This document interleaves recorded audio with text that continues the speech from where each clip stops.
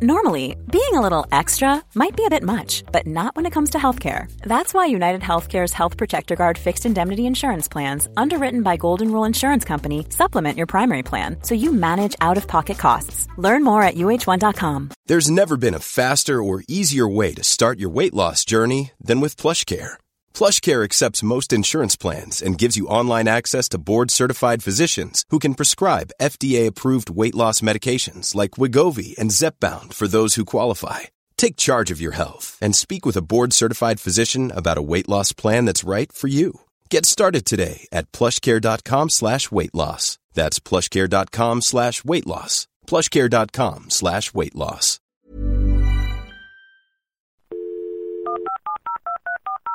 This podcast is a Royfield Brown production. Find others on iTunes. All right. Here I know. And Hazel thinks we could put a plastic ceiling halfway up to stop the echo. Really? That's interesting. Well, you know what the echo's like in the ballroom. If you stand in the right place, you can hear the band play twice over. Oh, come on, Daddy. We don't want to bore her with business on a night off. No, I think it's fascinating. We'll have a chat about it tomorrow morning. I'm dying to hear the details. Did you have a nice swim? Yes, thanks. You're lucky to have a pool like that in Ambridge. I'm sure the villagers can make good use of it. Oh, it's not open to the public. Oh, of course, Caroline's welcome to let her friends use it any time, especially Shula. She wants to stay brown until her wedding. I can see she must be trying to lose weight as well. Oh, it's such a pity we can't have the reception at Grey Gables. It could have been Hazel's big function. Yes. It's a shame, isn't it? Oh, for goodness sake, Daddy. Caroline's going to think I'm trying to take over. No, of course not. It's nice to be able to share some of the responsibility. Oh, just think, Caroline. Once Hazel settles into her job, you'll be able to take a proper holiday without me having to worry. Yes. That'd be nice for us both. Well, that's the trouble with Caroline. She doesn't know when to stop. Hello, Dumpty Dum people. It's Cosmo here once again. On Sunday, the death of Sarah Coward, a very long-term member of the Archers cast, was reported. Sarah provided the voice of Caroline Bone, later Pemberton and most recently Sterling, from 1977 until her death last weekend. Sarah was spotted by the BBC at Guildhall School of Music and Drama and awarded one of the Carlton Hobbs bursaries, which provided funds and a 6-month contract of employment with BBC Drama Repertory Company, as well as the equity card needed in those days.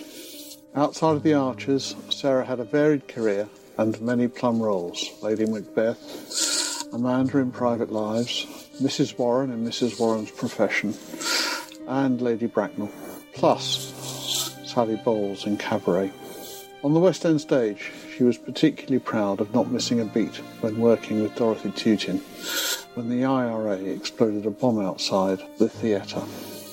She also brought an Edinburgh Fringe production to London, Let the Good Stones Roll, in which she played Marianne Faithfull and Bianca Jagger. More recently, she also toured a two-woman show with Sonny Ormond. She spent a number of years as a Samaritan in Stratford-on-Avon, sometimes being spotted as Caroline Sterling on the end of the phone, and she also raised money for Water Aid. In 2009, she had a hand in rescuing a wounded lurcher called Sati, and in 2013 she wrote a small book, Dialogues with My Dog, of some of the funnier episodes she has enjoyed with him.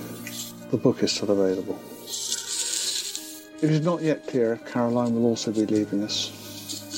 Sarah herself hoped that Michael Cochrane's wife, and he plays Oliver Sterling, might replace her when she was talking to the Radio Times about the prognosis she had of 3 months left to live in September.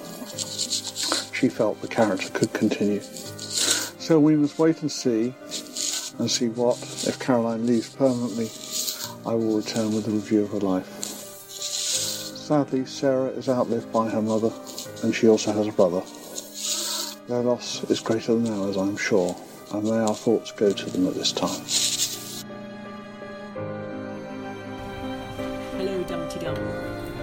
This is Lucy in New York with a lot of Dumpty Dummers. You've all got to say hello at once. Hello. Hello. Very good. An entire club's just turned around to stare at us now. We don't care. We just wanted to say that we'd heard the news about Sarah Coward, who plays Caroline Bone. Caroline Sterling. I've lost track of how many surnames she's had now. And it's very sad, because for me, she was always posh but human in a way that Jennifer is just posh and inhuman, I think. Not inhuman, that's a bit harsh. But now I need someone else to say something intelligent about Caroline. Witherspoon's got his mouth full, so he can't talk. So I'm turning to New York Nigel now. I loved Caroline. I thought she was such a wonderful character, and is a wonderful character, because I hope, just like the actress who played her, that part will continue in The Archers, because I think she's a deeply moving character, and she had the happiness that she well deserved after having an affair with blinking Brian Aldridge. Yeah, but to be fair, that's most of the village, really. There isn't anyone left. I think there's only Bert Fry who's escaped. Maybe his turn will come. Oh, God. No. And I think she got the happiness that she deserved with Oliver, and I loved that relationship between the two as well. So I'm looking forward to seeing where the story goes next, because it comes with so many happy memories. Yes. And I quite like the fact that she was a bit of a goer as well, as being very posh. That's very good. Anyone else want to say anything? Michelle's pulling faces, so I'm going to move it over to her so that she can't escape. Well, I've only listened for the last few years, so she was mostly in Italy for that time. But,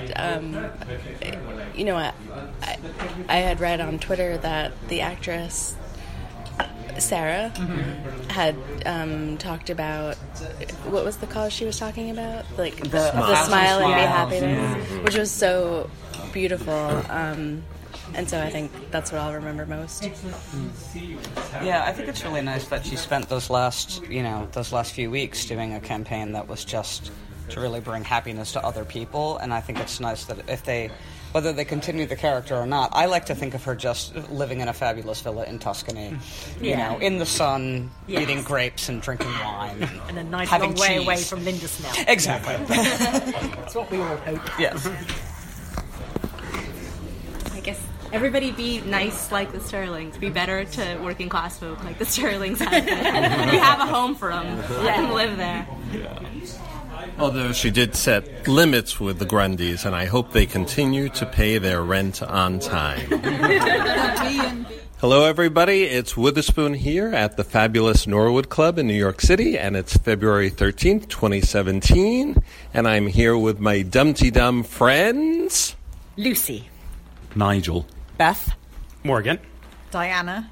Jenna. Michelle. Brian. And we're going to sing you a Dumpty Dum. 1, 2, 3. Dumpty Dumpty Dumpty Dum, Dumpty Dumpty Dum, Dumpty Dumpty Dumpty Dum, Dumpty Diddly Dum, Dumpty Diddly Dumpty Diddly Dumpty Diddly Dum, Dumpty Dumpty Dumpty Dum, Dumpty Dumpty Dum. This is Dumpty Dum, the show about the reality docudrama that is centred on Ambridge in the heart of the Midlands. I'm the open affair, that is Royfield Brown, and with me I have the dirty bit on the side, that is... Hardeep Singh Kohli, although I am no one's dirty bit on the side. Well, I don't know about that. You're definitely my side chick today, though, aren't you? Well, I am your side kick and side chick. And the last part of our raised eyebrows, folks, is you. Now, this week's Dumpty Dum comes from the vaults because I haven't had the wherefore to actually sort out who it is. I was actually hoping that it was going to be Lucy and the team up in New York, because that's, as we record, they're actually in New York having a Dumpty Dum meetup. But it hasn't come through. If it comes through, it'll be Lucy. If not, I'll dig one out. But Hardeep, if someone wants to send us in a Dumpty Dum, how can they do that? Well, if you'd like to sing as a Dumpty Dum, lead as a plot prediction or conduct a fair in plain sight with a woman called Madeline, call us on 0203 031 3105 or leave us a message on SpeakPipe, which is a pipe you speak into, different from a crack pipe. Thanks to Cosmo for his podcast roundups, Shedcode for sponsoring us, and to Derek for the owner's back bedroom, which sounds like a euphemism, but I'm sure it isn't. No, it's not at all. Not at all. That's where we record from, of course. Derek's. I've heard you've got a lovely back bedroom. I have. Well, mine's not as nice as Derek's, though. There is a whole load of weird paraphernalia in Derek's, though. But let's, Mr. Sinkhole, let's crack on with the show. On this week's episode, we have calls from New York Nigel, who's probably with Lucy right now, who wants to know, why are women called gossips but not men? Bye-bye Steve, who wants the girls to bowl googlies with a spoon, who's actually with Lucy and New York Nigel right now, who wonders why IVs were mentioned. Judy from Pickering, who wants her Charlie Black. Claire Asprey, who's a fan of you, Hardeep. Vicky Cole, who sits, listens and blushes. Naked Fingers, who is on the claret yet again. And we have a first-time caller in her, Rachel L. Thomas. But first, before all the calls, let's have a little chat to our Archers celebrity fan, Hardeep Singh Kohli.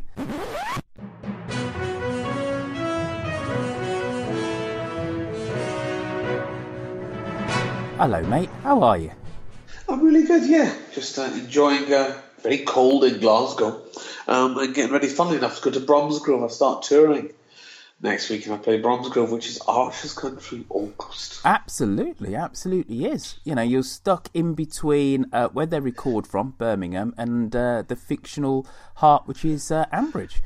So tell us about the tour. What you're doing exactly? Just a new comedy show called Mixtape, My Life Through Music. And I generally play the Midlands quite a lot, so sort of Leicester, Bromsgrove, Birmingham, places like that has always been very good to me.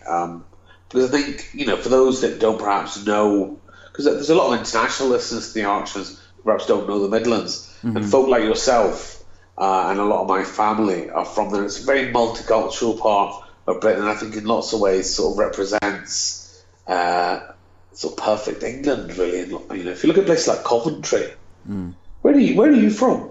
Birmingham boy. Yeah. Which neighbourhood? Erdington, Perry Bar. Oh, I love Perry Bar. But if you look at like Birmingham and Coventry back in the late 70s and early 80s, the bands that were coming out of those places like Selector, The Beat, UB40, The Specials, all genuinely multicultural bands. You don't see that in the charts today, and that's 30, almost 40 years on. And I think people are very snotty about Birmingham, and I don't understand why, because people don't like Birmingham that have invariably never been there. And it's, you know, a city is its people, and I think Birmingham's an amazing city. I always have such a lovely time there. You know, I couldn't agree with you more about the bad national image that Birmingham has, is that it's because it's physical architecture, that people can't look past all the ring roads and the dreadful shopping centre, which has now been torn down.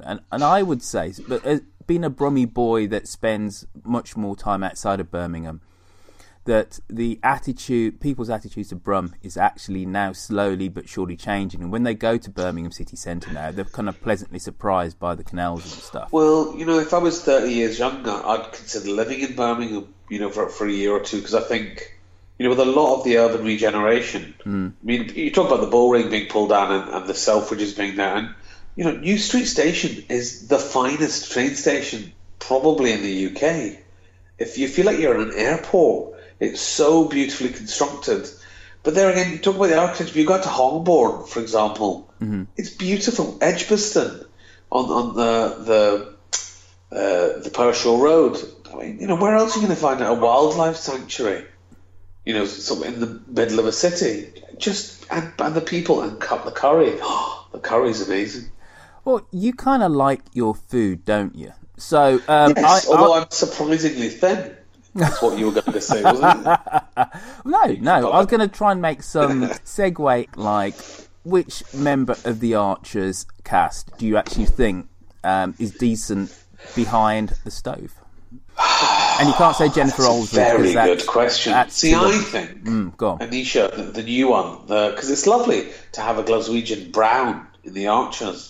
For years I was hoping it might be me. I think Anisha might probably turn out to be quite a dab hand in the kitchen. But you and I, we might be ethnics together, but we're kind of opposed when it comes to our personal politics when it comes to the UK, because I'm all for everybody being together. I quite like you Celts and whatever, and you're kind of big in this SNP malarkey, aren't you? So how does that work with you loving this most quintessentially of English soaps, but you want to separate.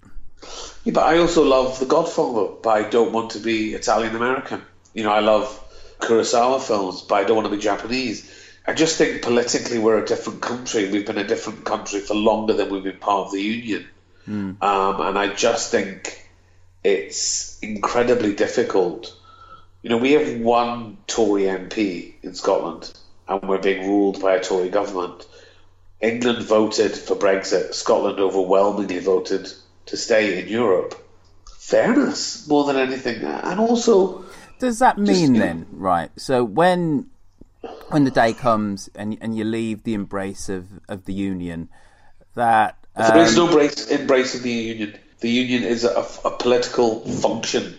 The emotion... This is the mistake people make, with the greatest respect. The day the Union dissolves, my feelings for England don't change. I still love England. I still want to travel to the Lake District. I still want to see my family in England and host English events. But the thing is, though, I hear you, right? But I don't want Jazza and Anisha to have visas. I just think that'd be incredibly sad. I don't want them to trudge off. But I don't want to be part of a country that refuses refugee children from Syria because we think it sets a bad precedent. We're in complete and utter agreement there. You're not going to have me arguing with you there. No. But also, you know, the likes of you and me, you know, you're profoundly English, proudly English, and I'm profoundly and proudly Scottish. The word British is a political term. There is no nation called Great Britain. It's the United Kingdom. It's kingdoms that are united. We're different countries. And actually, Scotland has spent too much of its time blaming England for things that go wrong in Scotland. That's the truth. You know, I mean... Is that really the most pressing thing just now? How about our Polish colleagues who don't know whether they're going to be allowed to stay here after Article 50 is activated? That is much more worrying. But one of the things which I think we can kind of both agree on is that for a rural soap, the writers, the producers have subtly tried to be very inclusive in terms of the United Kingdom, considering this thing, as I said, is a rural soap. So we have had Daryl and his Polish wife. We have you Celts muscling in on things. We have Ian, who's from Northern Ireland. And Pat is actually supposed to be Welsh, so you wouldn't believe it by listening to it. So, although, I mean, if you look at the Midlands generally, there are a lot of Scots, a lot of Irish, and generally a lot of migrants in places like Birmingham because they were needed post-war. So, who's your favourite actor? Who's your favourite character, sorry? It changes, though, doesn't it? With storyline, I just think Helen has been... Now, I'm pretty met her the other night, actually. Who, sorry? Are you pretty fit? Helen. Yours is Helen. I just think, as an actor, sublime. She's been absolutely amazing, not just through the whole Rob and Helen storyline, but actually for years, from the mid-2000s when she was with her ex who killed himself, whose name escapes me right here and now. She's just really, really come into her own, not only as a character, but also as an actor.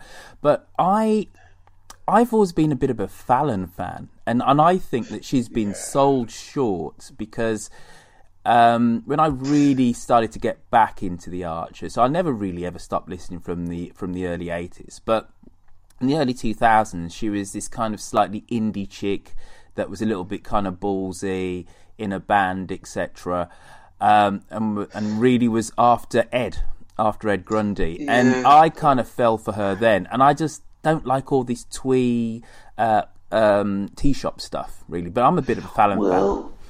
I don't know that there's a straight man and many gay men that aren't slightly in love with Fallon. There's something about her, and I blame Miriam Margolyes and the Cadbury's caramel advert.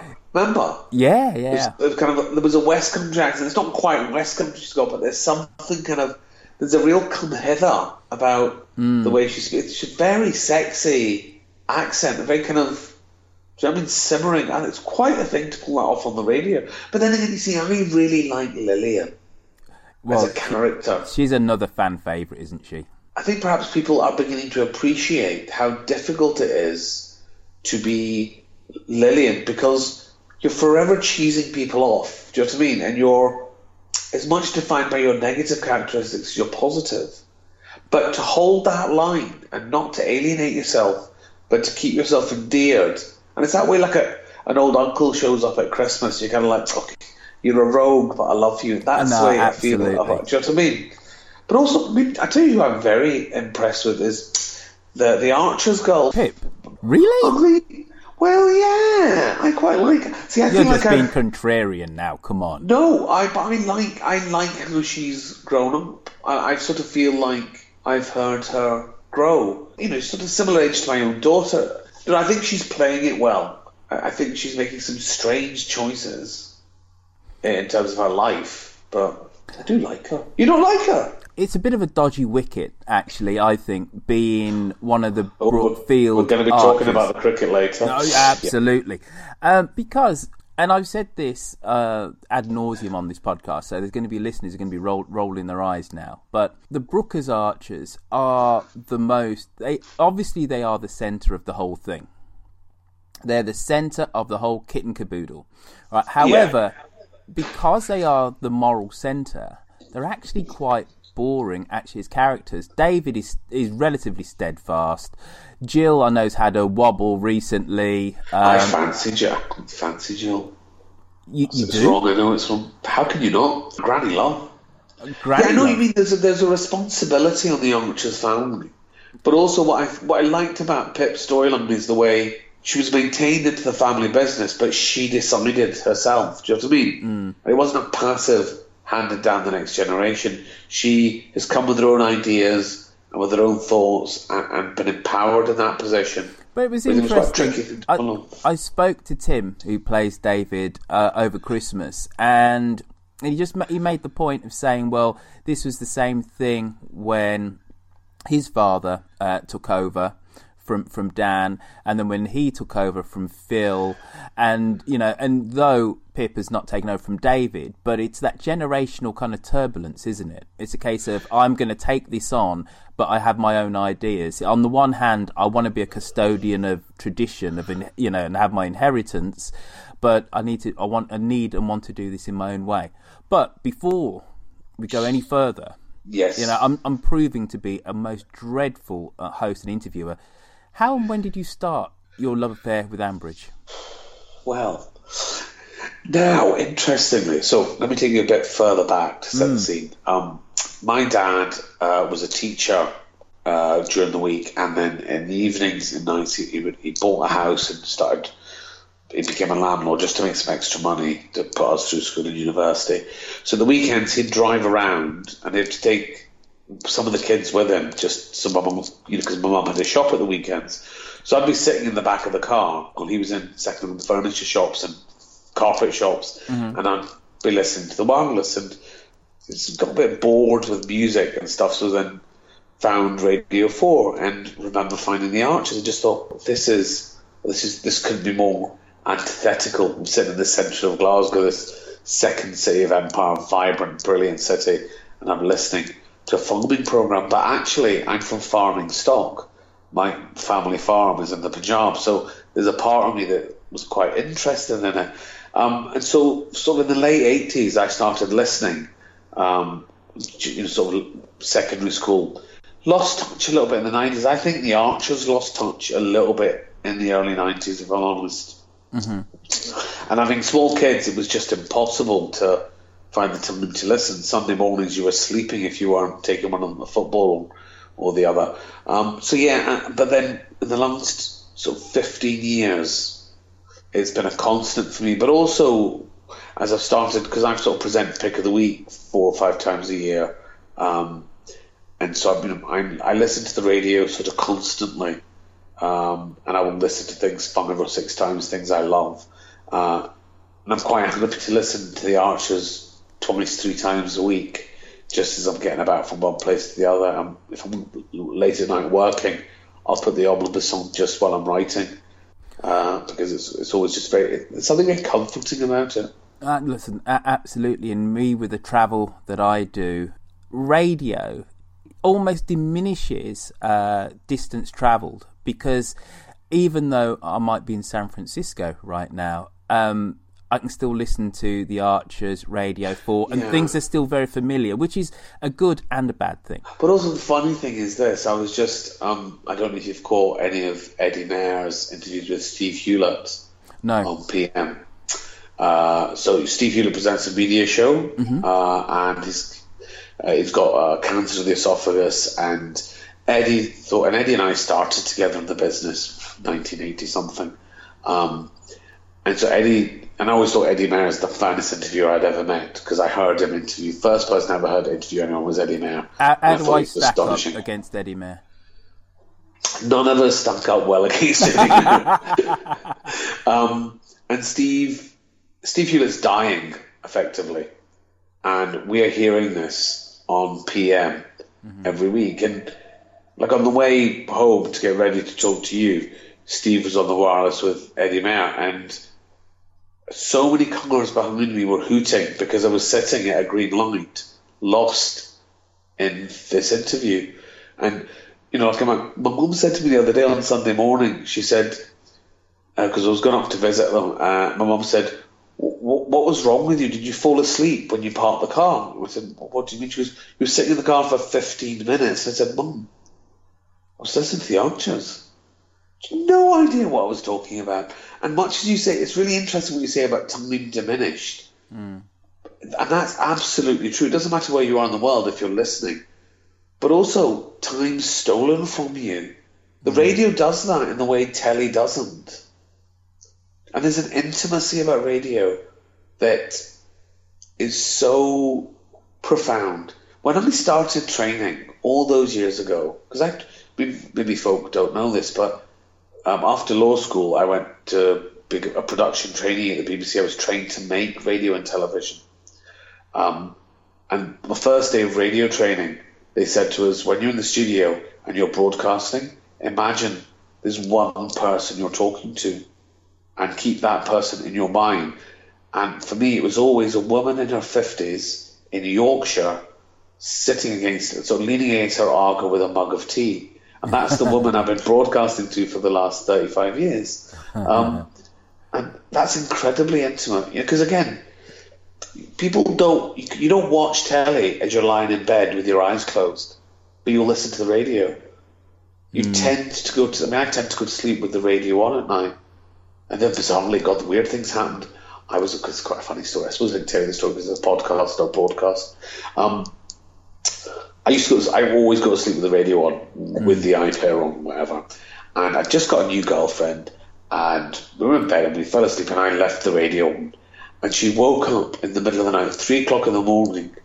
And of course, she was new to the flat and didn't know how to turn the radio off. She goes, "Can you turn that bloody radio off?" And I said, "Why?" She goes, "Because it's weird. You're in bed and you're on the radio." Can you imagine how freaky that must be for someone? Anyway, so I'm sure I answered your questions that you asked 17 minutes ago. So. What would be the pinnacle for you in your career? Would it actually to be an extra in the Archers? Well, we joke about this, right? I was a tiny little bit upset I've not yet been asked to open the Christmas Fair in Ambridge. To the point that I actually tweeted the Archers directly and said, I am available.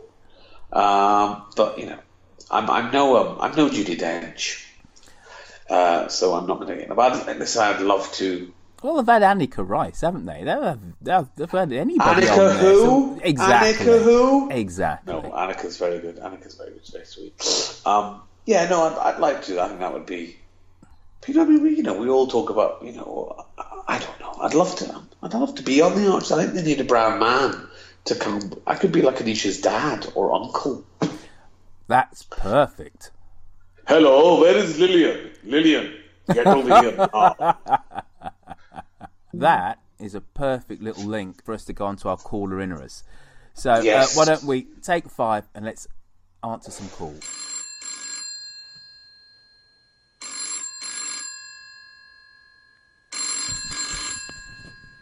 Hello, Ambridge 3962. So the first call is New York Nigel.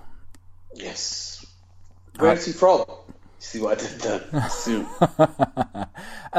I think he's the Upper East Side. I'm a legal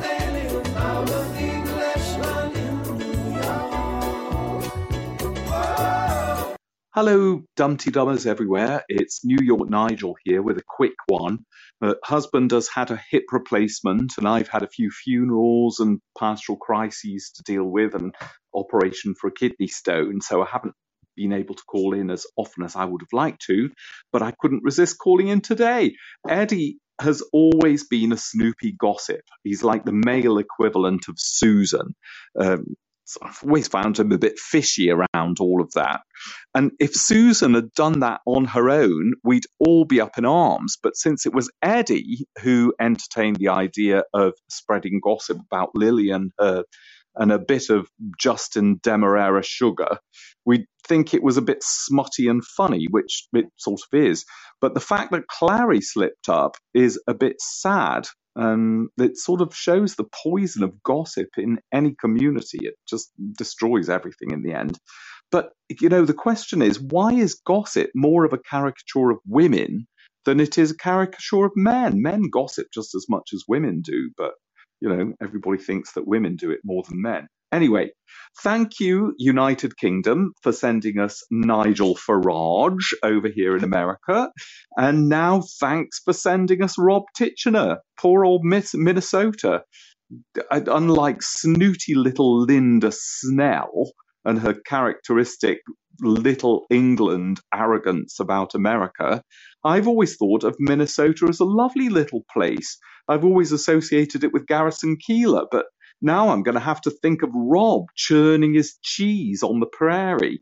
And lastly, for those who haven't had the good fortune to meet Roy Field in person, he is a wonderful person. He really is. Everything interests him. He's a great conversationalist. He approaches everything he thinks about in a really creative way. And his sense of wonder at the world is completely contagious. So listen to his other podcasts too. We're just so lucky that he's an Archers aficionado as well. And I'm sort of jealous of Lucy that she gets to have interesting conversations with him every week. But he's not good at being complimented. So to finish, I'd like to say that for a map lover, he's got no sense of direction. And I couldn't leave him to the mercies of New York Village late at night. And Lucy, looking forward to meeting you this week. I'm very lucky, as we all are, to have you two listen to our wild ramblings and respond with such kindness and enthusiasm every week. Thanks so much. Speak to you soon. Bye. Nigel's hubby is getting better. That's a hip replacement, isn't it? Yeah, Mr. Sincoley. Why is it that... Because he's somewhat worried. Concerned, worried, or made the point. Made the point. That's a little bit better. Men aren't called gossips, but women are. Specifically because, Eddie and the whole Lillian thing. Yeah. Well, it's a complex can of worms, this, right? It's the misogyny of language, and it's kind of the patriarchy professed through terminology. For example, if you have a really hard-driven boss, he's ambitious. If you have a woman that's a hard-driven boss, she's a bitch. She's a ball breaker. Those are two completely different things to describe the same qualities. If a young white man is, he's ambitious. If it's you or me, we're pushy, Subtle kind of terminological differences. I think there is some truth in the notion that women tend to talk and discuss and share matters of an emotional nature, generally speaking, more than men do. But then if you look at our gay brethren, who are, one might argue, it's a sweeping generalization, as all these things are, but if you've had to go through the experience of coming out and coming to terms with your emotions and your feelings and having to explain to people about your sexuality, it perhaps puts you more in touch with your own emotions, and so you're more able to talk and discuss things. Ergo, you're a gossip. So perhaps that's why. But gossip is a negative term for something some men do, But it's just social lubrication, isn't it? It's the power to be able to talk about something or someone without discussing earth-shattering events. And there's a kind of great skill in that. And I think that generally women are better at that, to be able to communicate without necessarily saying anything contentious in a way that us blokes generally kind of aren't. But putting that to one side, what do you reckon to Lillian and her little affair at the moment? Do you know what I quite like about that? Is I quite like the fact that duplicity and romantic intrigue isn't the sole domain of the youngsters. Absolutely. So I like that. But also, just taking a bigger picture view, stepping back from... I was at the BBC Radio Drama Awards a couple of weeks ago. I was handing an award out, and it was an incredible night. You looked somewhat dapper, Lucy reported. Well, when you're working with such basic raw materials as my face and body, you have to do all you can to dress it up. And I mean, for me, the massive winner on the night was The Archers, because we are the BBC. We're not ITV Channel 4. We're not other. We're not commercial broadcasters. We have, as Lord Reith, pronounced, we have to educate, inform, and entertain. And if one woman's life was altered by the Titchener Helena storyline, if one woman felt empowered to pick up the phone and seek help, if one child was delivered from living in the hell that would be domestic abuse, then the Archers deserve every accolade they have been given, and every penny spent on those programmes for the last 2 years was money incredibly well spent. Were you happy? Were you happy? Don't get me wrong, it was an amazing storyline, incredibly well acted, well plotted. Were you happy with the way that Rob left Ambridge? Well, I suppose this is my wider point in a sense. You're never going to... We were all so... I mean, I didn't meet anyone that didn't engage in that storyline. I'm sure there were listeners out there that were fed up with it or had a moan about this, that, or the other. But generally speaking, and the multiplicity of awards suggest I'm right, the storyline has dealt with it beautifully. There wasn't a perfect way to get rid of Rob. I would have been really unhappy, and I think that single storyline would have dominated the entire series arc had he stayed in town. So I think I felt him trying to snatch Jack was exactly, or Gideon, was exactly the sort of thing he would do. Mm. So I felt that was correct. And then kind of going to America, I just wished he was a Yemeni Muslim and had been denied into the country. But I think that gives the storyline its potential to bring him back, but without it being, he's not in Lichfield. He's not a drive away. He's a flight away. And I think it allows Helen to go on their life. Now, talking about the Lillian storylines, and there's been some discomfort I noticed from callers about, and other people that I've spoken to, about the storylines just now, and it's been too many secrets, too many this, too much that. All right, I need to stop you, right? Because have I preempted the calls? You have. You're in danger, sir, of actually running this podcast, and I won't have that.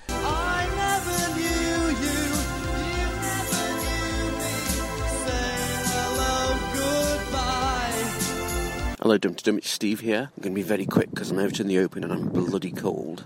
Anyway, a few things. I really hope that the Brighton thing doesn't go anywhere.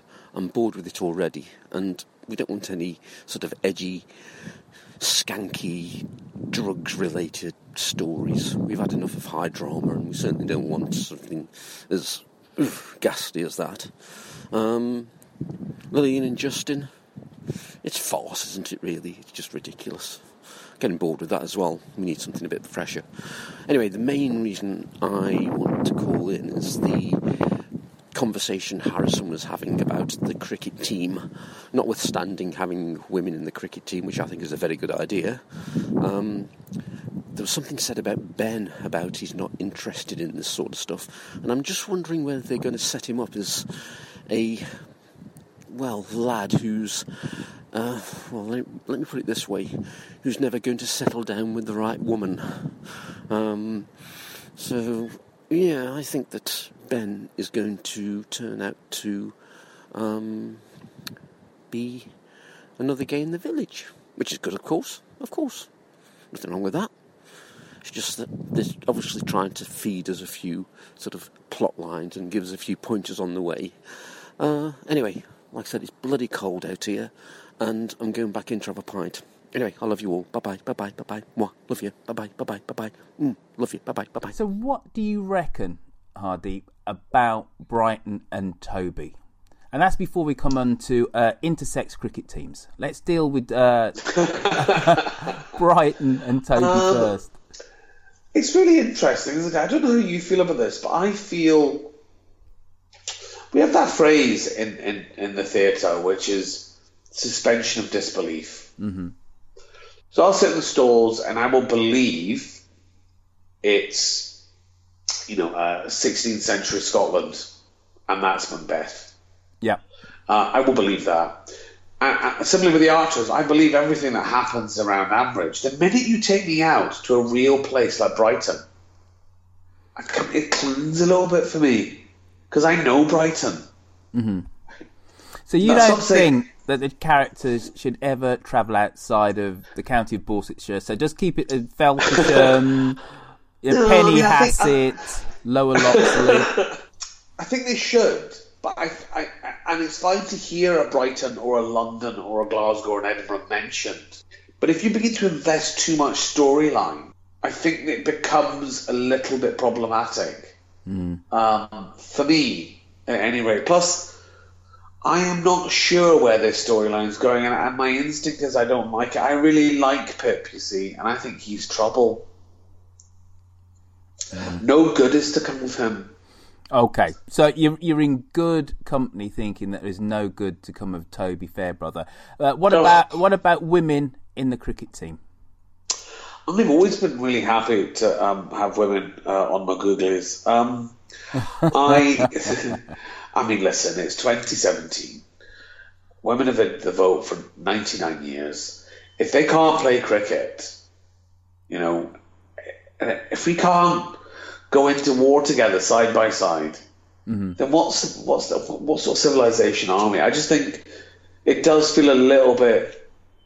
I feel a little crestfallen that we're still talking about gender equality in 2017, but we're talking about it because it needs to be talked about. But also cricket, for me, at that level, at any rate, I played cricket a lot. I was captain of the school, the university team. At the level of village cricket, there's very little that separates men and women. If you've got skills, you've got skills. And you've got mad skills when it comes to cricket. I have got quite good skills when it comes to cricket. If I were to be invited to play for the Archers team, as a celebrity ringer, I'd be more than happy to do that. But I just think people ought to be judged on their ability to play. What is a village cricket team about? It's about the community. And what sort of community would turn its back on 51% of the people within it? It's a little bit like saying, should we have brown people playing in the cricket team? Well, of course we should. Just not the blacks. They're separate. You would never say. I mean, the funny thing was, I always got more wickets as a spin bowler than I deserved to get because people were scared of the Sikh fella because we had such a reputation for being good spinners. I was terrible, but they were so conflicted in their minds, thinking of Bishan Bedi and Harbhajan Singh as I came up to bowl. Terrible full tosses would get them out, completely inadvertently. It's interesting what you say about cricket and you're the skin that you come wrapped up in, and you wearing a turban that people, and oh my goodness, facing you, kind of bowling. The one glorious thing about cricket is that obviously it's the whole way that the ICC is structured is the British Empire. It's still all the countries that play cricket competitively were part of the British Empire, etc., etc. Apart from Holland, interestingly. Well, yeah, exactly. Though the first international that the West Indies played was actually against Canada. But anyway. Yeah. Anyway. Interesting. As an aside, considering that it's so steeped in British privilege, it was the first sport where people of another skin colour were actually treated as equals, not all the way through. So, of course, the English cricket team was famous in the 1920s for having the odd token Indian. And then the West Indies cricket team, historically, all the way up to the late 50s, the captain always had to be white. Always had to be white. Is that right? But if you think about it, it's the success of the West Indies in the mid-70s is the first time in team sport that you have a people of colour who actually defeat a team of white folks. And actually... But see, it's very interesting when you break it down, because for me, and for any true cricket lover, there are certain players who transcend club and country. So people like Ian Botham, Gavaskar, Gopaldev, and Saviv, right? And Gary Sobers, obviously. But Saviv and Beefy, when they played at Somerset together, right, they were best friends, weren't they? Yeah. They used to cut about together. Now, that's the first interracial friendship, if you like, I remember from my childhood. And the other thing is, you look at Saviv, I mean, apart from being possibly the most handsome sportsman there has ever been, he has such natural ability, such strength, such poise, such grace, and such articulacy. It's breaking the stereotypes. I used to do this thing on stage, right? You quite like this, maybe, right? So I used to live in East London, which is quite a big Jamaican population. So we have some amazing Caribbean food there, like curry goat, curry mutton, oxtail, like just rice and peas, plantain, all of my favourite things. Because I was gigging and I would drive back, I'd want to get some food late at night, and invariably it would be like the chicken shops or the bagel shops or whatever. Now, I had lived around such a big black community before. Obviously, I'd lived in London, but this was like, really pronounced black community. It was next to really an African church as well. So the first time I went in to a shop, there was a group of young black youths, and when I walked in, they all got to one side and said, "Uncle, you go first, because there's lots of us." And I was just really blown away. Now, basically, every time for the next 4 years, I went into a chicken shop or whatever, and there was a group of black youth in front of me, invariably, they would let me go first and be incredibly polite and incredibly kind. And the joke I used to make was, I used to say, black youth, I'm going to get into trouble one day, because I'm going to come across a group that have got a knife and are going to stab me, because every other group's been absolutely lovely to me. And it's so interesting when you look at the stereotypes people have about the black community. So little of it is based in anything approaching reality. But you look at Jamaican. But wait a minute. Look at Jamaicans, right? Whoa. If we talk about stereotypes and knives, you being a Sikh, don't you have one with you? Exactly my point. But no one thinks twice about it because Sikhs have been PR'd differently. But this is my point. So all my Jamaican friends, for example, are very incredibly like me. Strong religious upbringing, strong discipline at home, politeness and all the rest of it. And we're beaten. I was beaten as a child. I don't have a single Jamaican or Caribbean friend that was at my age that wasn't beaten as a child. So I suppose my disconnect with the world in this country certainly is, how have you got to be scared of black youth? Because I'm the opposite.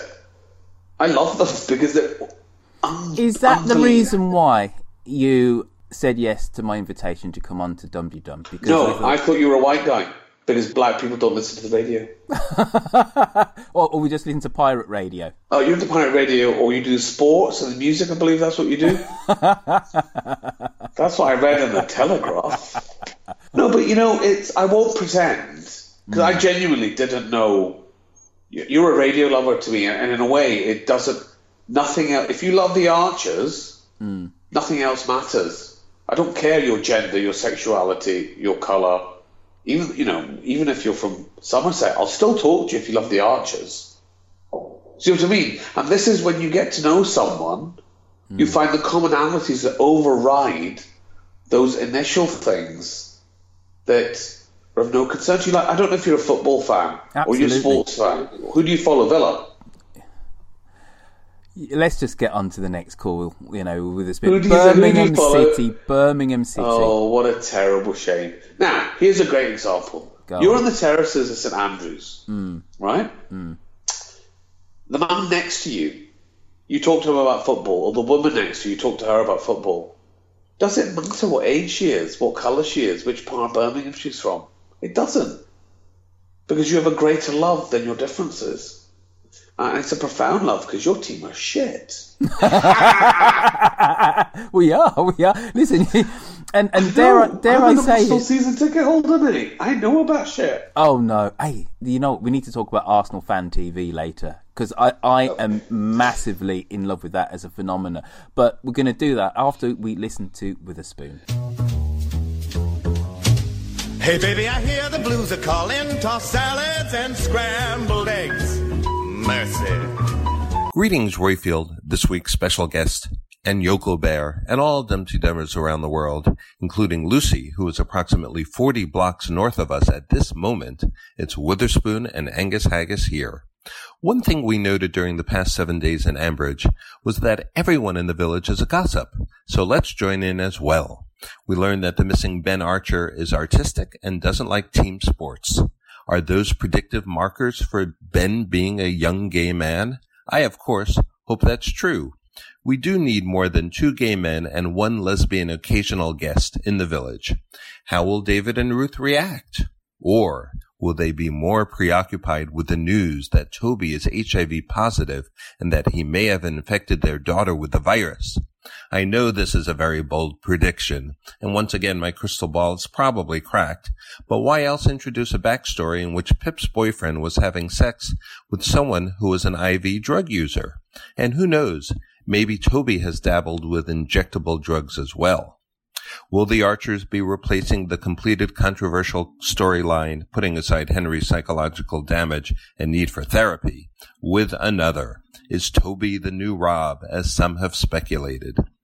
As Minister of Magic Rufus Scrimgeour said in the Deathly Hallows, these are dark times. Okay, time to cheer up.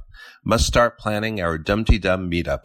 8 of us are gathering, 9 if you include Angus. He's very excited. Talk to you soon. Now, I know we've touched on this a little bit before, Hardeep, but do we reckon that Toby's HIV, that's the reason for Brighton? I don't know. Is that a bit of a leap? It's why is it that it is Brighton? What is Brighton known for? Brighton Fish and chips. A burnt-out pier, the West Pier. It's perhaps he's addicted to carousels. Yes, and he likes going up that big needle. What do they call that big new thing? That sounds like a euphemism. That's true. That is true. But it is also one of the HIV hotspots of the UK. And Witherspoon makes the link that why is it that they had to mention that his ex was an IV user? Yeah. I mean, how's Pip dealing with all this? Well, do you know what? I think it's not a bad thing. Because, we haven't had these sorts of issues on the Archers, haven't we? We haven't. It's EastEnders in the 80s with Mark Fowler, isn't it? It was the last time that the Beeb, in a dramatic sense, has dealt with living with HIV. And I suppose it would make some form of narrative sense, the fact that Tony is a bit of a shagabout as well. So it would make sense. It would make sense. I hope for Pip's sake it isn't the case, and I hope for Toby's sake it isn't the case, but it would make narrative sense. Yeah, it's quite depressing, isn't it? Julie from Pickering. Hello, Royfield and Lucy. Julie from Pickering here with a plot prediction.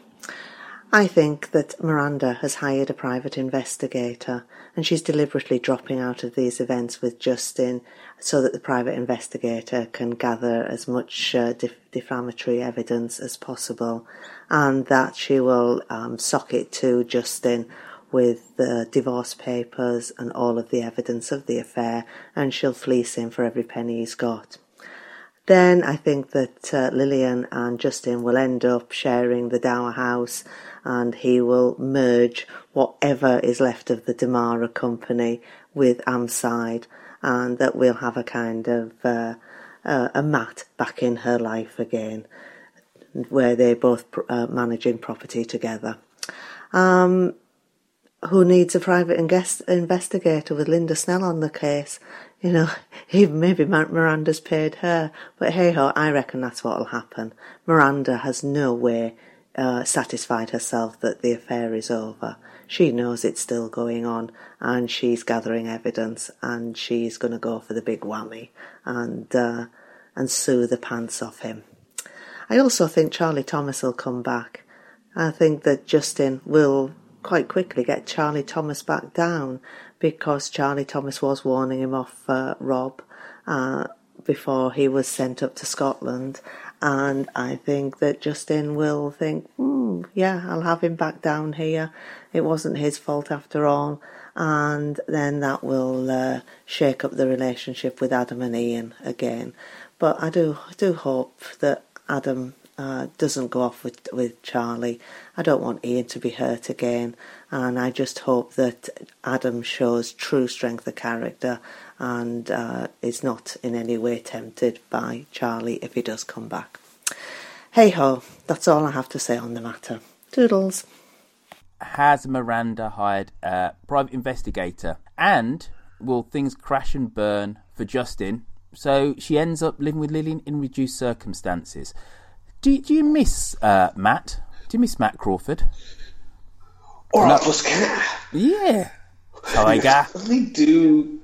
Do you know, there was something about his character and his accent in the whole thing that just really worked. Because there was always that kind of the townie, the big London person that comes to the country and thinks he's the big I am. But also, you know, he genuinely seemed to make Lillian happy, and there was a softness to her. And it kind of... I felt really bad, you know, when they split up in a way. I mean, he's a complete crook. But she was so happy, wasn't she? Yeah, he was a rogue and a crook, but just a lovable one. And... You know, he didn't cheat on her, did he? I can't. You know what? I don't think you did. You might be right. There's going to be some listener going, you know, of course he did, but I can't remember. Though, of course, she went off with his brother, didn't she? Yeah, no, she did, didn't she? Yeah, but I think things were pretty bad at that point, weren't they? Matt was doing something. Well, he was always up to something, wasn't he? Yeah. And then... he went off to the Dominican Republic, didn't he? Absolutely. Not Costa Rica. I think there's something... See, I'm surprised I like Justin as much as I do. You like him? I thought Well, I don't... What do you like? Is it the moral kind of ambiguity of the whole kind of affair thing? Tell me why you like Justin. Well, the affair thing is to one side. I mean, more generally, I think the way he... There was a fairness about him dealing with Rob, right? He gave... And no matter what we thought about Rob Titchener's behaviour, I do believe that people deserve second chances. But that's not the reason why he gave him the job. The reason why he gave him the job is because he needs someone to do his bidding in the village and actually to be a bastard and actually just to drive through what he wants. So that's the reason why he had Charlie Thomas there doing the same job, and Charlie was so unloved at first because Charlie was just very blunt. So, you know, he wasn't that... Am I misreading Justin then? Haven't I got Justin all wrong? Big time. But go on. You know, you can be wrong on this podcast. No. You go for it. I want to be educated. This is your podcast. I want to be... See, I don't know. I suppose it's that managing expectation thing. When we had the whole BL thing with Brian and the whole Justin looming on the horizon. We never met Justin. Oh, we heard about this guy. You thought he was going to be a complete and utter piece of work, didn't you? Mm-hmm. Yeah. And actually, he's quite charming. And he sounds like a nice... But maybe I've just been lulled into a false sense of something with him. Absolutely. He's worked his magic on you. I can't believe it. I'm 48. I should know better. I think I might fancy him a little bit. Do you reckon Charlie Thomas is going to come back? Would you like him to come back? See, okay, I was going to talk to you about another thing that sort of includes that within it. Well, don't There's let me... There's a very interesting point. Well, no, because I think what you do so well is you ask questions that make me think both specific and bigger picture. I think So, again, people at home, when they're listening, perhaps don't fully appreciate how exhausted the production and the writing team are, having just brought the Robin Helen storyline to some sort of conclusion. And I think they're looking for easy wins just to pop their head up above water for some air. Because no matter how much they replenish the team, they still want to keep the brilliant writers that have brought them to this point. Mm-hmm. And I think Charlie coming back is an easy little win. It's sort of... I'm not suggesting it writes itself, but, it's not the challenge of introducing a new character. I think the work with Anisha... there's something simmering there, isn't there? That's clearly going somewhere. She's a little sex pot. Anisha and Rex is what we're led to believe right now, aren't we? I mean, you can feel it, can't you? Palpable. And also the whole thing she did with Jazza, I thought that was hilarious. I couldn't understand why she was telling everyone she was drinking water, not vodka. I thought, take the props, girl. But she thought it was going to ruin her professional career, didn't she? Her professional reputation. Stop that. I just felt she let Glasgow down. Yeah. But also, what I really liked about her was the way she very single-mindedly chose to, kind of get to offer alternative facts, fake news. I think she'd been watching a lot of Kellyanne Conway on CNN. Claire Raspberry now.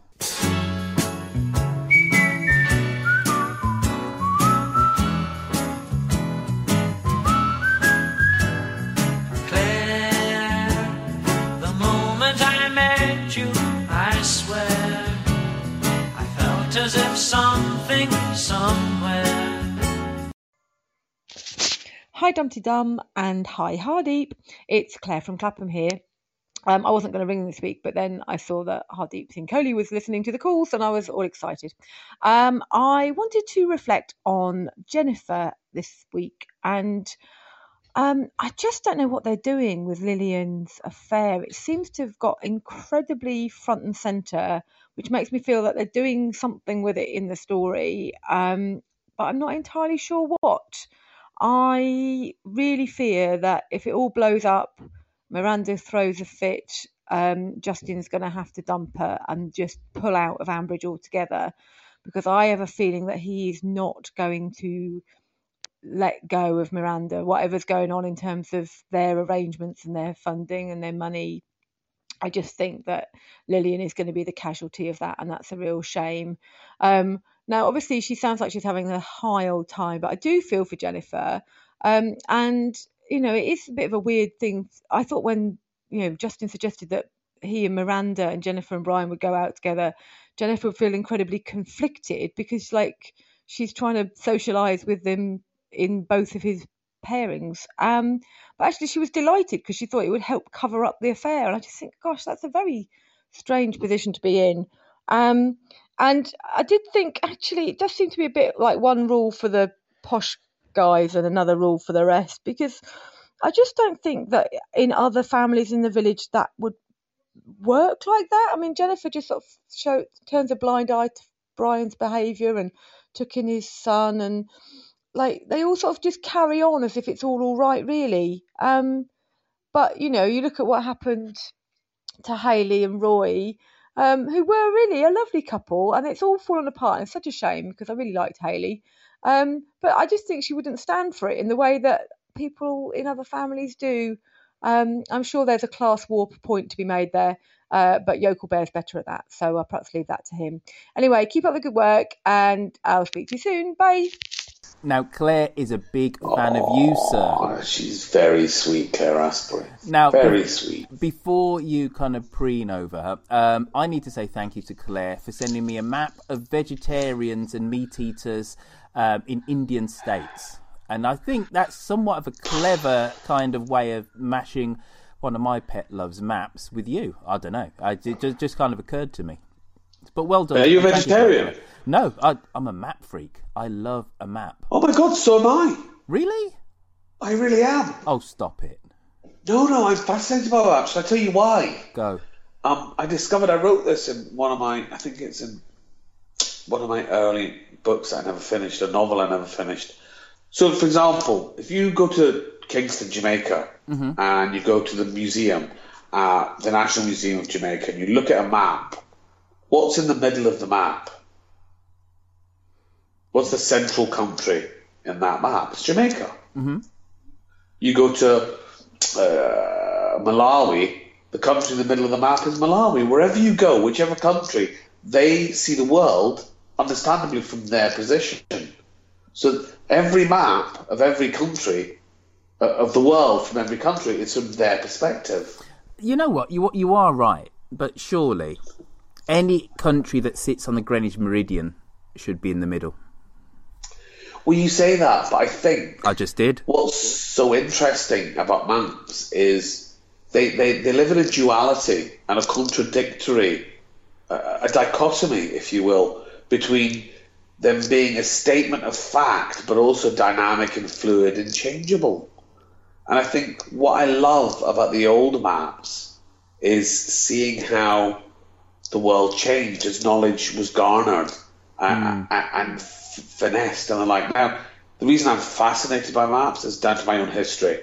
In 1947, when they created Pakistan, my grandfather's hometown, where my grandfather and my dad were born, was originally placed in the new Pakistan on the 7th of August 1947. On the 14th of August 1947, when independence was declared, someone moved it back into India. Oh, wow.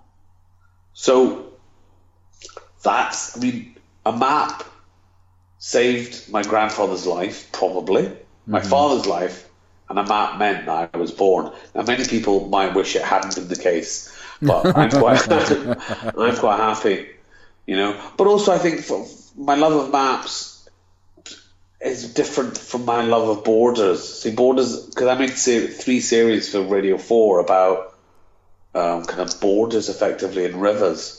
So maps have been a massive part of my career. I'm so thrilled you like maps. No, listen, I'm map bonkers. Why don't you come to the Bromsgrove show and bring a map?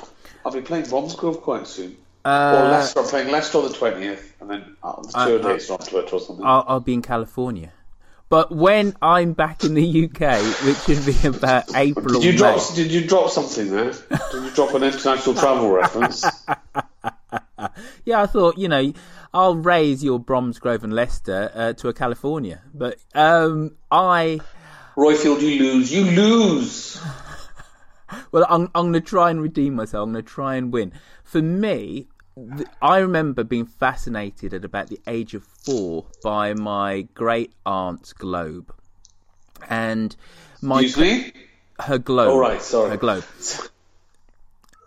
and her children were like 10 years older than me. So at the age of 4, they were just too old for me to really play with. I wanted to play with them, they didn't want to play with me. So we used to go around there. I used to just stare at her metal globe of the world, and I was just fascinated by, for me, political geography and why the countries were the shape that they were. Why is it that Canada and America had a straight line? Because countries don't have straight lines. Why is it... You look at a map of Africa. Oh, well, there you go. There you go. And what you've just reminded me of? What's Do you know that? the film director Grinda Chadha? No. Who did Bending Like Beckham? Oh, yes, of course, yeah. Right, so, she's my cousin. Mm-hmm. And when I was little, same age as you're talking... You just dropped something there. No, this is important, you need to know. Okay, all right. I think I dropped it in San Francisco. And her dad owned a shop in West London, and they lived upstairs, and he loved to drink. and they had a globe. You know, one of those drinks dispensers that's a globe you lift the top off. Yep. That was my first globe. You made me remember that. Gosh, how sweet. Well, those are the days. That globe for me had such a profound effect on me. At the time, there was an East Germany. At the time, there was still a North Vietnam and a South Vietnam, as well as a North and South Korea. The bits of, even though India was independent, it was pink, which denoted the Commonwealth, though Pakistan was green, the same colour as the United States. I just remember the colour of the countries. I remember, and then that for me led on to a love of history. But as I say, it's always kind of been geopolitical history. So at the moment I'm reading a book called The Prisoners of Geography, which kind of explains the geopolitical position of Russia and how Putin, love him or hate him, and most people in the West hate him, everything that he does makes complete and utter sense in terms of the position of Russia historically, in that it's always been surrounded by enemies, always. So Russian foreign policy is always, from a Western point of view, seen as very aggressive, but actually, they would say it's defensive. Well, I think the voice of Russia was subsumed within the USSR. Like a lot of the individual states that were kind of part of the Federation didn't have individual voices, but equally, although Russia was the dominant partner, their voice was somewhat lost within it too. And I think which is somewhat analogous. Russia, but that's somewhat analogous to England in the United Kingdom, and with this nascent English nationalism. Well, but this is the problem. The biggest single beneficiary from Scottish independence will be England, not Scotland. This is the problem England have got. For such an amazing country with such history and such achievement, it doesn't seem to know itself very well. No, that I've got complete and utter agreement with. You know, and this... I travel the length and breadth of England, and I'm met with such warmth and such affection pretty much wherever I go. Yet still, there are hardcore, hard-drumming, racist, fascist people in England. No. Where do they come from? No. Where do they come from? Stop it. It's true. You know, the UKIPs. Listen, let's deal with the UKIPs after we have a little call from Vicky Cole, because she had a lot of... Cole. Stop it, you. I love her Steady more. now. Well, I love her better, so best that.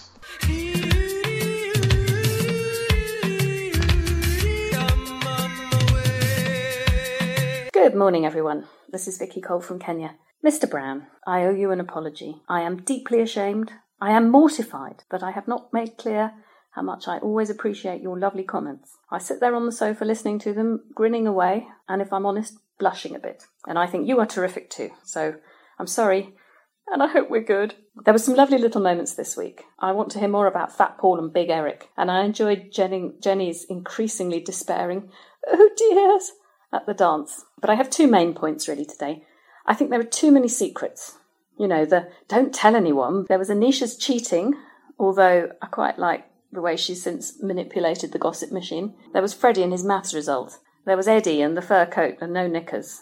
Actually, I don't think we knew about the knickers. I think we knew about the wellies. And earlier on we had Tom telling Helen about the baby. Don't tell anyone, but of course she went straight to Kirsty. I know village gossip is a mainstay of the Archers, but it just feels a bit too much at the moment, and sort of almost like a bit lazy using the same device over and over again. And then finally, along with everyone else, I'm sure I want to say, how can Helen possibly say it's premature to get some help for Henry? I know we're English and we have to have a stiff upper lip and so on, but Henry has had such a bad year. Seeing the stabbing, Mum away all those months, the new baby, Rob and Ursula disappearing out of his life, then the whole kidnap thing and being told Rob's not his real daddy. He's unhappy, he's not sleeping, he's nasty to the baby. I will be interested to hear what Witherspoon has to say. In fact, could Witherspoon just phone up Bridge Farm and give them a good talking to? That's all. Lots of love to everyone, especially you, Royfield. Bye. Vicky, we're all good. Now you've actually recognised that I send out these bon mots to you and whatever, we're all good. You sit over there and just blush. Love you back, but also... so does our guest, Mr. Hardit Sim Coley, trying to get in. Yeah, but I've just been told to get out. Yes, please. Now, she talked about the Rob and Helen storyline. Yes. And you've kind of talked about this. I've said on this podcast that actually I did want Rob to stay around, but in very much reduced character circumstances. Sorry, because I thought that the studies that with him and Alan, the vicar, were actually fascinating last year. Yeah. But but I hear you. I hear you in terms of the stench of Rob would have been just too much, and he needed to be removed. I don't necessarily agree, but I think it's a very valid point of view. What next for Helen, do you reckon, Mr. Sinkhole? Well, I found out when I was at the awards that night that Helen is actually married to an old friend of mine, Johnny. I just met them at the awards. She's wonderful. I mean, I think for her, what's really interesting is she is in denial, and that's quite evident from sort of her attitude towards kind of Henry and not giving him help and stuff. I think she's still in denial, and when one thinks with what she's had to cope with, she took the whole Jack kidnapping thing too easily. Do you know what I mean? Mm-hmm. It should have been. There's something not right about, I believe, her character. I think she's heading for a breakdown of some sort. I think something's going to go Pete Tong with her. I really think, right, that we don't have the emotional space for another big Helen storyline in the next 3 years. You might be wrong. I'm absolutely right. Whether we'll get one or not is another thing, but we haven't got the space for it because this whole show in the last 10 years, actually the most interesting, complex storylines have always been her. Brilliant actor, and you can understand the reasons why the writers want to push things her way, but we need to let the rest of the village have a little bit of the action, I reckon. So I just want her to be a friend. Good point. Be a friend to Kirsty. Be a mother to her two sons, and specifically to Henry right now, because in all of this, it is only now that she started to realise that maybe he's had a little bit of trauma in the last year. Well, do you know, I was just thinking when I heard the whole Rob Henry thing as he was trying to kidnap Jack. You know how they record that? They record the actor Henry's voice separately, and then add it in. And when you're listening to it, occasionally you can hear that, but it's quite remarkable that they pull that off, don't you think? I think it is as well, but a lot of the listeners are just not convinced that Henry's now 6, that a 6-year-old would still speak in that kind of halting, I'm still a toddler manner. He does, for me, sound like a 3.5-year-old, 4-year-old. Which kind of pulls you sometimes out of it. Is he 6? He's 6 yeah, now? because it was his birthday on January the 1st, wasn't it? So he's now 6. See, he doesn't sound like a 6-year-old, does he? I still think he's about 3.5. There you go. You're quite right. There you go. Right, you're on the money. I am. Right, next one's Naked Fingers. Hello, Dumpty Dummers. It's Naked Fingers here. It's Friday night. I've had a glass of wine or two. What else would I want to do but call Dumpty Dum? And here I am. Now, the first bit of news is that I have not only an admirer in Lucy, but she has a rival, yes, Helen O'Neill. And Helen O'Neill tweeted me earlier this week to say, Naked Fingers, please call Dumpty Dum every week. I don't care what you say, as long as it includes the word bollocks, because you say it so well. Well, it's nice to know that you admire my bollocks so much. The other thing I wanted to talk about was Lillian and Justin tonight at the dinner dance, and just the sound and the mental image of Lillian and Justin dancing at the dinner dance, and the carry-on guffaws and laughter, and Linda's disgust at what was happening, and the attack of the vapours that Jennifer was having. The whole prospect of it was utterly delightful. And sure as eggs is eggs, the shit is going to hit the fan very soon. If not Sunday, then by midweek. And I am relishing it. So there we are. I'll just say bollocks once more, just for good measure. Bye. Naked Fingers is talking bollocks and flaunting his fandom. Do you ever flaunt your celebrity status, sir? I'm not really a celebrity, though. Do you know what I mean?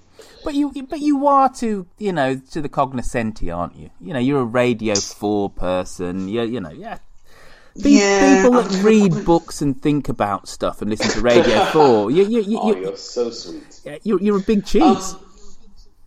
I am, by which you mean I'm fatty and not particularly good for your heart. I am. I mean, for me, in the wider point, I think. Can we swear on this podcast? No. Absolutely. I think we fucked celebrity up in the UK and in the world. I mean, look at Donald Trump. There is no greater example of the vacuousness of celebrity. And I put it quite simply. I do a job I love doing, and I get to meet some amazing people, by which I mean the public. But I am significantly less important than most people and most professions. In the middle of the night, if your child is sick, you're not going to call me. You know, if your dog is unwell, you're not going to call me. If your car breaks down, you're not going to call me. I have limited uses, yet I feel unduly celebrated. You know, and I think that's what we've got so wrong. I mean, listen, don't get me wrong. I try to work hard at what I do, and I try and make it honest with a degree of integrity and the rest of it. But I'm no different from a civil servant that does the same. I perhaps get paid slightly better. No, but that's not true. All the way through human civilization, we have venerated people who could tell stories, people who could help us to make greater sense out of life and the universe and our existence. So whether we're around the campfire, listening to the old sage in the village tell a story, we've always loved storytellers. And the one thing that you are is a storyteller. And that is incredibly important for us as people to understand the world. So, you know... Yeah, but I think you make my point for me. That's really... do you know what? Honestly and sincerely, if I could have described myself with such eloquence, I'd have been so happy. You've got me in one. I refer to myself as a storyteller all the time. That's all I do. And much as we venerate the storyteller, we venerate them from a position of equality. They sit with us around the campfire. They're with us in the pub. They're in the cafe. They're with us on our level. But you yourself have said that radio is an incredibly intimate thing, and you're speaking just to one person. So even if you're on that radio, you're on that podcast, you are speaking just to that one person, and they feel on the one hand that they are your friend. But there is that's half step removed, i.e., you've made me think about something.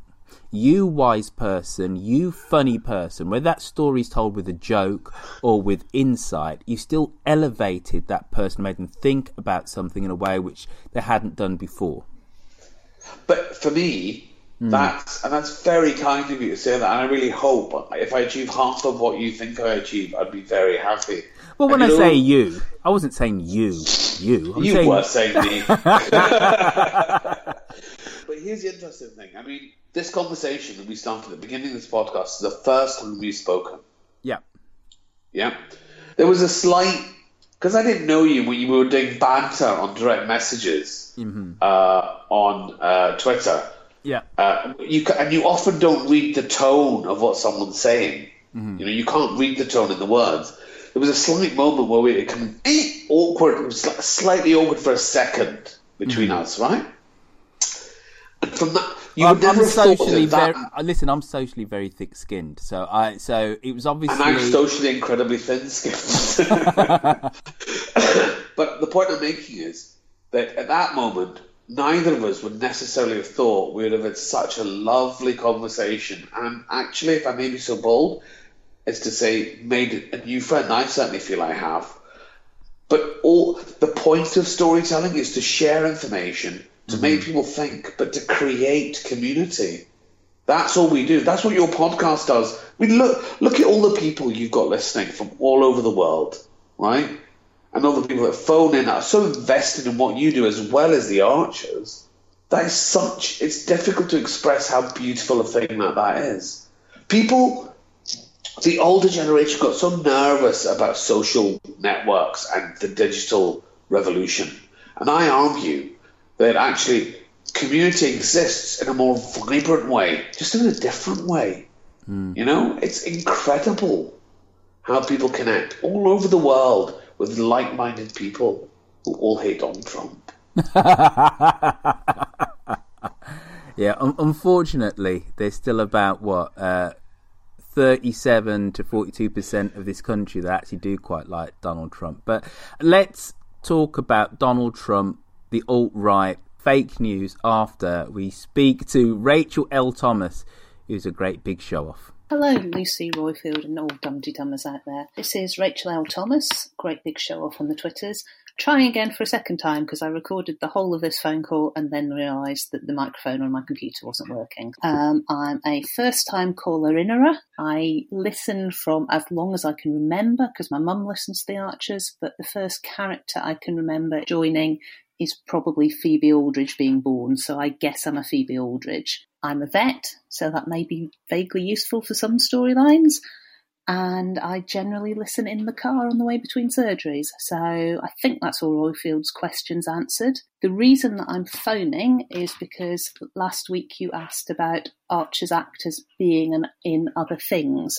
Well, my disturbing version of this is that my boyfriend works for a company called Frictional, who wrote a game called Soma, which was voiced by Timothy Watson, who plays Rob Titchener. I didn't know this, and whilst my boyfriend was sound editing, I walked past our spare room, because he works from home, and suddenly Rob Titchener was talking, and it wasn't an Archers episode, and I was very disturbed, especially since at that point he was saying things that sounded utterly innocent, but with the overtones of Rob being completely threatening and manipulative. So I have no idea whether he was playing a good or bad character in the game, because it was just hideous and I didn't want to listen to it. And for several weeks I had to live with Rob Titchener in my spare room, which was a deeply disturbing experience. But it's all good now because he's working on other things. The other thing I just wanted to contribute was Anisha. Where on earth is she finding veterinary equipment that she needs to spend £250,000 on? That's a ridiculous amount for the things that she was listing. I think she needs to go to some shows and talk to some reps and get some decent deals on endoscopes and things. And an endoscope and a gastroscope are the same thing, so she doesn't necessarily need to buy both of them. They're different types of endoscope. Anyway, Alistair needs to take her in hand. That's me for now. I really enjoy listening, so keep up the good work. Well done. You're a first-time caller-innerer, and you're a Phoebe Archer. Now, she's also a vet, Hardy, and she knows her stuff. Now, good listener, there will be a page on the Dum-de-Dum website where you can add your sightings of Archer's actors doing other things, moonlighting on other bits of showbiz or the BBC. And at this point, I think we should Ready to pop the question? The jewelers at BlueNile.com have got sparkle down to a science with beautiful lab-grown diamonds worthy of your most brilliant moments. Their lab-grown diamonds are independently graded and guaranteed identical to natural diamonds, and they're ready to ship to your door. Go to BlueNile.com and use promo code LISTEN to get $50 off your purchase of $500 or more. That's code LISTEN at BlueNile.com for $50 off. BlueNile.com, code LISTEN. I'm Sandra, and I'm just the professional your small business was looking for. But you didn't hire me because you didn't use LinkedIn Jobs. LinkedIn has professionals you can't find anywhere else, including those who aren't actively looking for a new job, but might be open to the perfect role, like me. In a given month, over 70% of LinkedIn users don't visit other leading job sites. So if you're not looking on LinkedIn, you'll miss out on great candidates like Sandra. Start hiring professionals like a professional. Post your free job on linkedin.com/people today. Burrow is a furniture company known for timeless design and thoughtful construction and free shipping, and that extends to their outdoor collection. Their outdoor furniture is built to withstand the elements, featuring rust-proof stainless steel hardware, weather-ready teak, and quick-dry foam cushions. For Memorial Day, get 15% off your Burrow purchase at burrow.com/ACAST and up to 25% off outdoor. That's up to 25% off outdoor furniture at burrow.com/ACAST.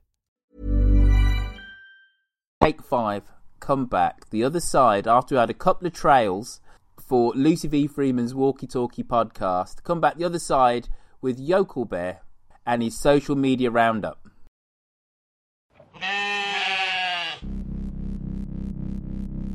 In an uncertain world, there is always music which can be listened to in good company.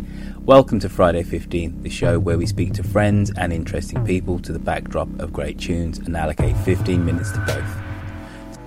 I mean, I was 8 years old, interesting, the same age as the Dragon King's daughter when she comes out of the sea. But what was happening to me when I was 8 years old was that I was at the hands of a paedophile in a classroom for a year.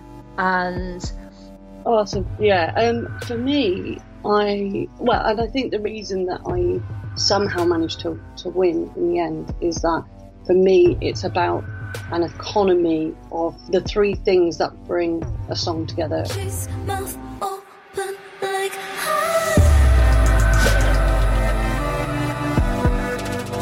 Catch up with me speaking to friends and interesting people every Friday afternoon on Friday 15, which you can get, of course, from a podcatcher of your choice. Hello, I'm Lucy, and this is Walkie Talkie. I walk my dog, Basil, pretty much every day in a foresty bit of London. I have been doing so for about 4 years. And I meet people that, as a dog walker, you talk to people. If your dogs get on, you tend to you say, which way are you going? Can I come with you? And you just sort of amble along. And you can end up having the most extraordinary conversations. Partly because you are walking side by side and facing front, so there's no embarrassing eye contact. If things get a bit heavy, if someone starts talking about something that they find emotional or difficult, then you can always divert your attention onto the dogs and relieve the tension a little bit. We've seen, as a group of dog walkers, we've seen people get pregnant, have children. We've seen people whose dogs have become ill and died, and the owner says, oh, I can never have another one, and then in a couple of months' time they appear with a puppy and everyone's delighted to see them. And we've seen people's marriages break down, new romances start. It's a lovely way to start your morning. It never fails to give me something nice to think about, something interesting to think about, even if it's not nice. And having a dog is a sort of a universality, really. The people aren't all like me, as I hope you'll realise over the course of the series.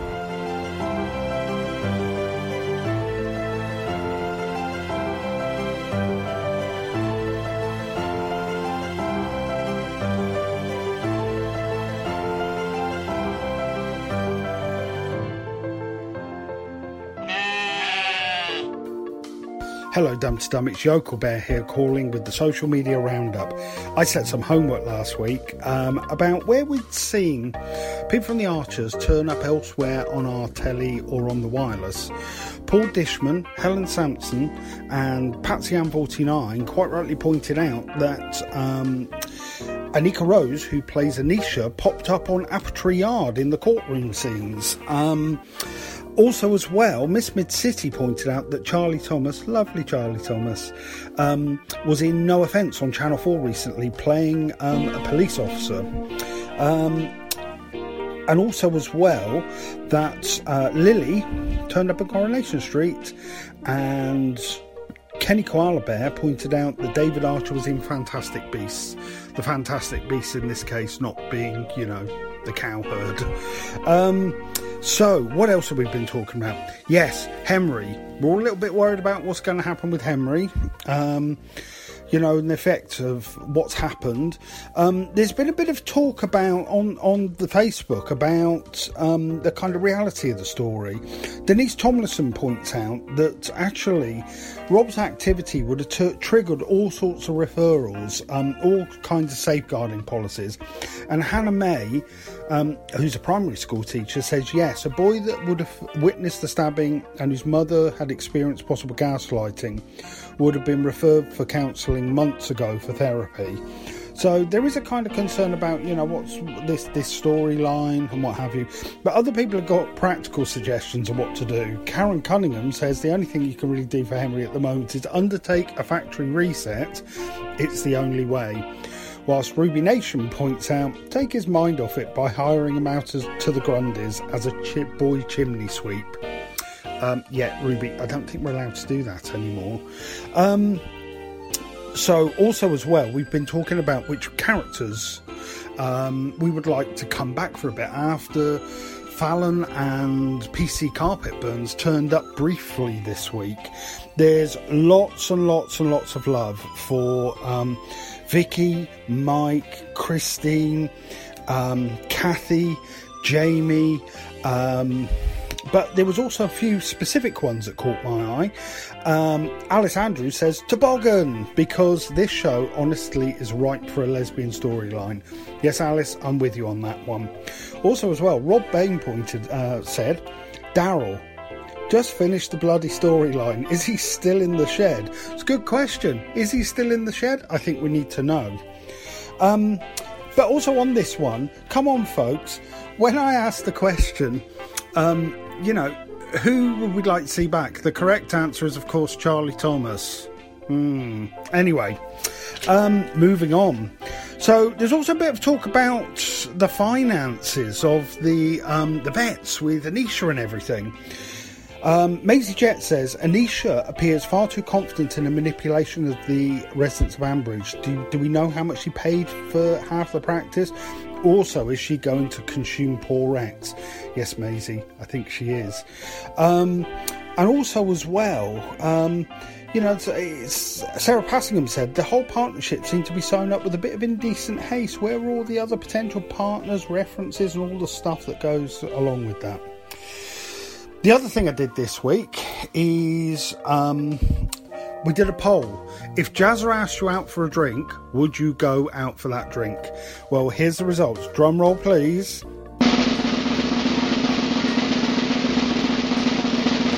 The majority said yes, they would, but it was close. It was 22 votes yes, 18 votes no. And believe me, it seemed to divide opinion definitely. There was no middle ground on this one. It was either definite yes, definite no. Also as well, Julia M. Parker has posted a really good link on the Facebook to an interview with the actor that plays Jazza from 2011. So that's really kind of about it. Or apart from one thing, at the end of the week, I really love the stuff, you know, that scene with Lillian getting drunk with Justine at the bar and stuff like that. Audrey-Ann Delgado Covarrubias says that she thinks that Justin is falling for Lillian. I think so too, but we're going to have to find out. Anyway, that's me done. Cheerio! See you all in a fortnight. I really like that yokel bear. There's no tweets of the week this week, folks, because basically Mr. Hardipsing Coley has sucked all the oxygen out of the room, and it's all been about him. Oh my god, I thought I was your guest. This is how you treat your guests. It's called Bants. So rude. It's called Bants. No, Bants is just pants misspelled. Philosophy. Well, you know. Folks, dumdydum.com. Go there. It's got a shop. We've got Tractor. Now, as we record on a Monday, over in New York, there is a meetup of Dumdy-Dummers, and in part that has been put together by Tractor. You go there onto dumdydum.com. It's a map of the world, and you know how much I, for one, love a map. And you can come pin yourself to that map, and then it will tell you, by sheer proximity alone, if there's any other Dum-de-Dummers close by. Now, use that and then contact that Dum-de-Dummer and get yourself a meetup, like those 8 Dum-de-Dum souls that are in New York as I record, having fun, whilst Hardeep and I work hard. So dumdedum.com, it's got shops, it's got tracks, it's got a forum. The forum needs a lot of love.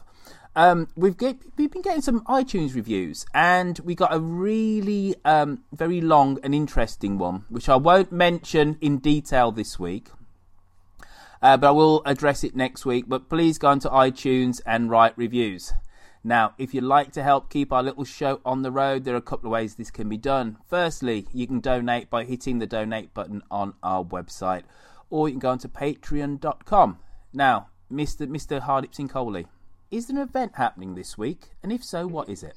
The Academic Archers, 17th to the 19th of February 2017 at the University of Lincoln, no less. And a few Dum-de-Dum listeners are going along. Now, folks, remember to get in contact. You can send us a voice message via SpeakPipe on the site, or you can call us on 0203 031 3105 to leave us a message. On social media, specifically Twitter, you can find us where we are at Dum-de-Dum. Me, I'm at Royfield. Harriet, the woman of 1,000 voices, is at Sam Bridges. And Mr. HSK, M-I-S-T-E-R, HSK. Lucy is Lucy V. Freeman. She is a free woman. She is. And on Facebook, the Book of Face, you can find us where there are 1,500 and odd Leica lurkers who have been whipped into a frenzy by Millie Bell and by one yokel bear. Now, this is the point in the show where things can completely go off the rails, but I kind of think they have done anyway, really. So, any thoughts and feelings on your first time co-presenting Dum-de-Dum, sir? Co-presenting? I think you just upgraded me. I have. Do you know what's lovely, if I may be honest for a minute, is it's, much as I love broadcasting on the wireless, it's quite restricted. Mm-hmm. You know, you have to talk about and you can't really go for a walk and, you know, have a chat about things that come up in conversation. So I very much enjoy the conversation. I mean, always lovely to talk about fellow Archers fan about the Archers, and always nice to talk to a Brummy boy, particularly a Villa fan, because I know how much Aston Villa means to you. Yeah. And on that note, I think we should say goodbye to our listeners. Goodbye, listeners. And goodbye, Mr. Brown. I do solemnly declare that I, Oliver Peregrine Sterling, know not of any lawful impediment... know not of any lawful impediment why I may not... Of any lawful impediment why I may not be joined in matrimony to... May not be joined in matrimony... Caroline, I'm sorry. Be joined in... Hi, I'm Daniel, founder of Pretty Litter. Cats and cat owners deserve better than any old-fashioned litter. That's why I teamed up with scientists and veterinarians to create Pretty Litter. Its innovative crystal formula has superior odor control and weighs up to 80% less than clay litter. Pretty Litter even monitors health by changing colors to help detect early signs of potential illness. It's the world's smartest kitty litter. Go to prettylitter.com and use code ACAST for 20% off your first order and a free cat toy. Terms and conditions apply. See site for details. Planning for your next trip? Elevate your travel style with Quince. Quince has all the jet-setting essentials you'll want for your next getaway, like European linen, premium luggage options, buttery soft Italian leather bags, and so much more. And is all priced at 50 to 80% less than similar brands. Plus, Quince only works with factories that use safe and ethical manufacturing practices. Pack your bags with high-quality essentials you'll be wearing for vacations to come with Quince. Go to quince.com/pack for free shipping and 365-day returns. No, I'm so sorry. No, I'm so sorry. We'll be all right in a minute, Karen.